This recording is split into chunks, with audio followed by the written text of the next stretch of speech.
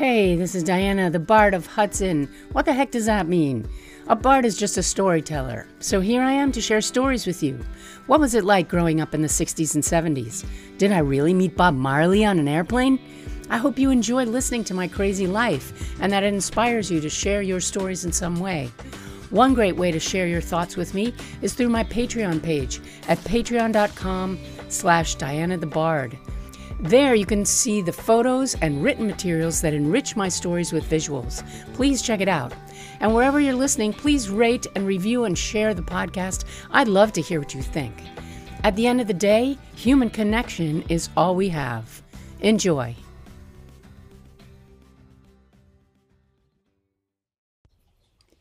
Hello. Thank you for being here today. Thank you, as always, for listening. And I'm going to continue a bit with my senior year. And if I jump around a little, well, my memories flood to me as they do. And I'm sure that my friend Jeff would remember things much more clearly and with distinct details than I do. And I'll have to ask him to fill them in. But he was one of my dear friends in senior year. He was one of the juniors that I mentioned as hanging out with, and I'm still in touch with him today. He's a wonderful, wonderful person, and I'm so grateful for his friendship. So I'll have to check in with him at some point and ask him what he thinks about all of these and how I did in terms of being faithful to the memories. But in any case, so my little car, and that was her name, by the way, little car, Elsie, so I called her Elsie. Elsie also enabled me to branch out and grow up in an important way that, of course, teenagers do, which was drinking and going to bars and such. Now, the drinking age in my time was 18. So to be an attractive, 16-year-old and get into bars was not really a difficult thing.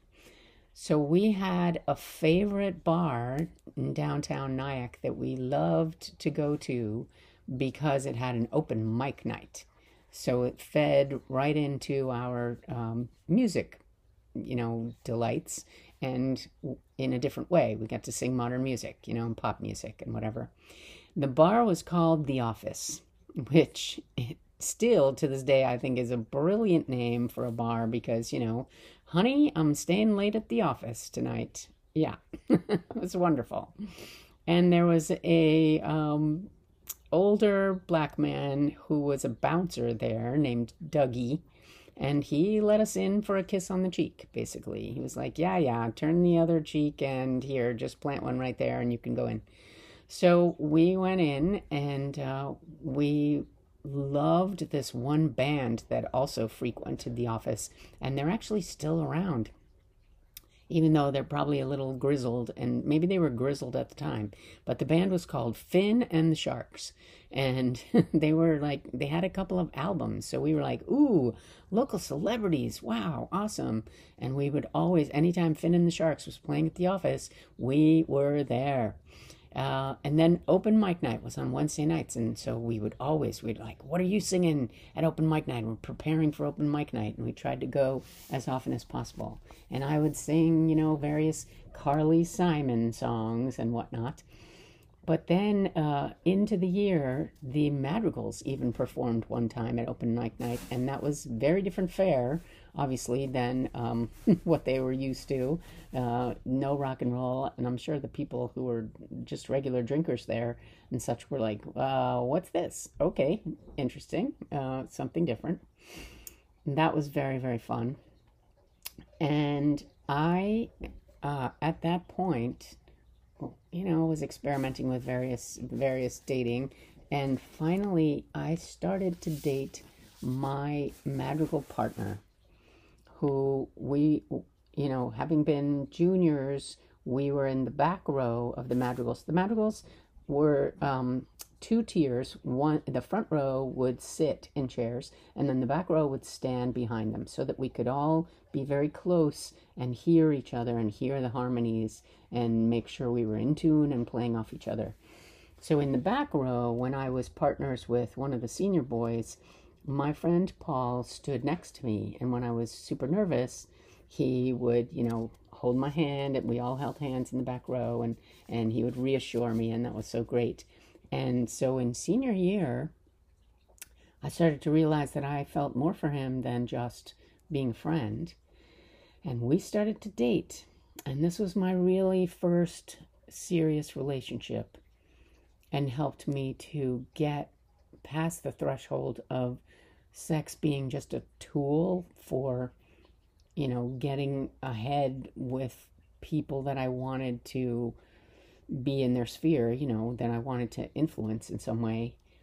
And sex became something wonderful, wonderful.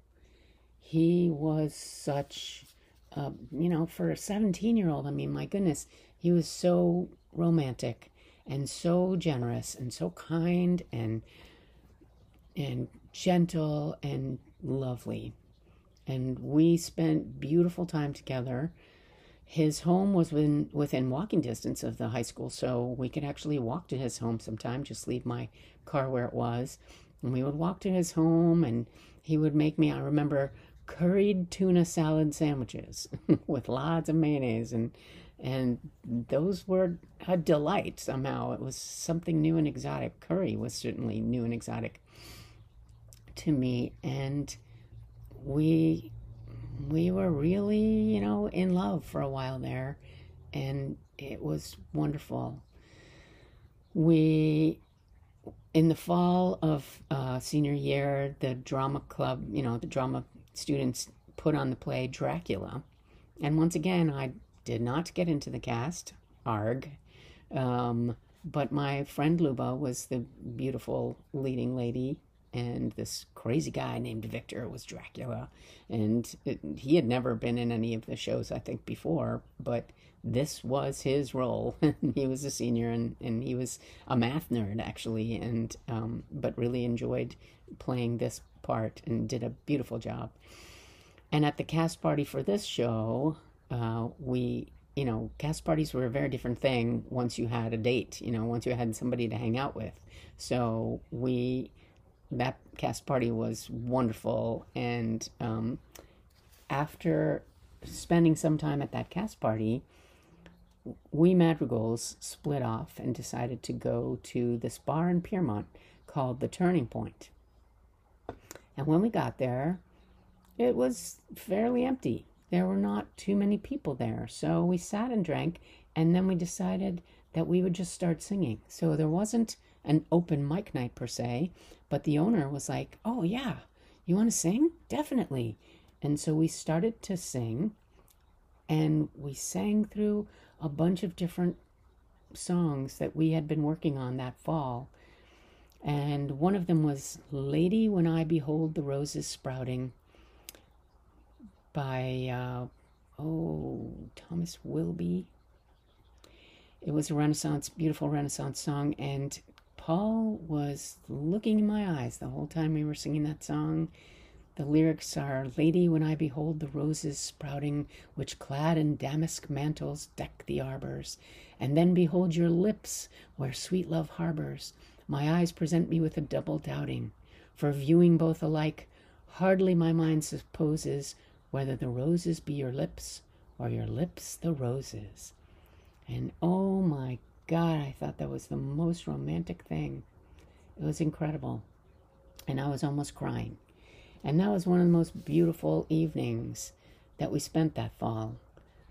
Just spontaneously singing and enjoying our company and our own talents.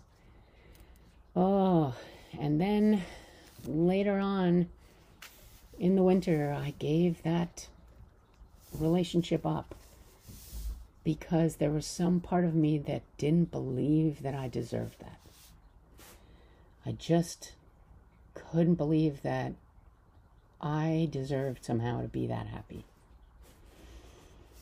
And that was such a terrible thing looking back on it, as an adult and understanding what that thought process was. Oh, I just want to reach back and shake that poor child, that teenager, and say, why, stick with a good thing. What made you think that that was not for you when it so clearly was? And Paul was very saddened and confused and hurt when I broke up with him. And so was I. I mean, it was just stupid and pointless. But anyway, yeah. I mean, we remained friends, and we even said we were going to go to prom together, and then later that fell through. But oh, it was a major source of drama and wonder and beauty in my life. And I remember one of his good friends, my friend John. I also hung out with him. He was a junior, and he was another one of the juniors that I hung out with a lot. And the Cars had come out with their new album in that year, and there was the song My Best Friend's Girlfriend. And he used to sing that, and, under his voice, and think, this is my life, damn it. This is the song because my best friend is going out with the girl I want to go out with. But, yeah. All right, let's see. Moving on. In the summer between junior and senior year, I took up the saxophone.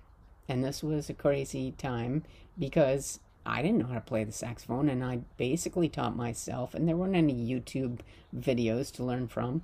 So I had a few lessons with the band director, but he asked me to do it because he was short one tenor saxophone for his stage band and for the jazz band. And so I was like, I can do this. I'm going to do it. And we rented a tenor saxophone, and I practiced all summer. And truth be told, I was not very good. I was not very good, but I mastered the basics of it enough to play some band music. But where it really became clear that I was not up to this task was in jazz band. But I loved jazz band, and jazz band was so, the music of it was so exciting and dynamic and wonderful. But I remember the saxophone section had a solo, all the saxophones got to stand up and play. And this other boy who I was completely besotted with, named Jeff, he played the alto sax, and he was so good. He was just phenomenally good. And he was incredibly frustrated with me that I was just not holding up my end at all. And my friend Suzanne also played the tenor sax, and so she had convinced me, like, come on, you can do this. I can teach you. I can help you. And she did to a point, but, it was just too much ambition amidst all the other things I was trying to do. So when we had this saxophone solo in Sir Duke, Stevie Wonder's Sir Duke, oh, really messed that up so badly, and I was really embarrassed. But one of the very fun parts about playing the tenor sax was that I joined the marching band. Now, our school had a very prominent sports program, wonderful football team with the bizarre mascot of the Flying Dutchman, which was the ship, from the Wagner opera. I don't know how that came about. I guess the Dutchman was also the ship that came up it was one of Henry Hudson's ships. So, being a Hudson Valley school, that was the mascot we had, and they still have to this day. At least it wasn't controversial in in the way that some others were. But I joined the marching band, and that was hilarious because there was only 25 of us. We called ourselves the Mighty 25, and we played for the football games, and we were, out there doing our damn best. But, a marching band is meant to be like 100 people. But we had the whole choreography down and all the things, and my friend Peter played the bass drum, and he was just so, motivational and inspiring. He loved to dance, so we did a lot of fun choreography, and the marching band was a big piece of my fall that senior year. Just loved it so much. But I remember I didn't go to the homecoming dance because I wasn't really part of the sports crowd and the popular kids, so I that whole thing was something that I missed, and I didn't, it wasn't really on my radar. Prom was a different thing, yeah, but all those other things, those other dances in the middle of the year were not something that I guess I wanted to do at all. Yeah, so crossing lines into the sports arena, which was interesting, and watching the Tapettes do their thing. They were so beautiful with their high kicks. And there's more to tell about senior year, but I might deviate off a little bit, this being the season of Christmas. There's many stories to tell about that as well. So I have more for you next time, and thank you for listening. I'll see you then.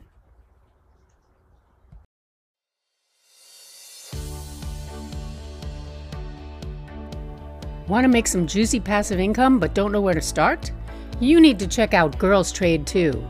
Girls Trade 2 is an online community of women learning to trade in the stock market so they can boost their savings and get off that dang hamster wheel of work, work, work. So if you want some help figuring out the stock market, check out a free web class at girlstrade2.com.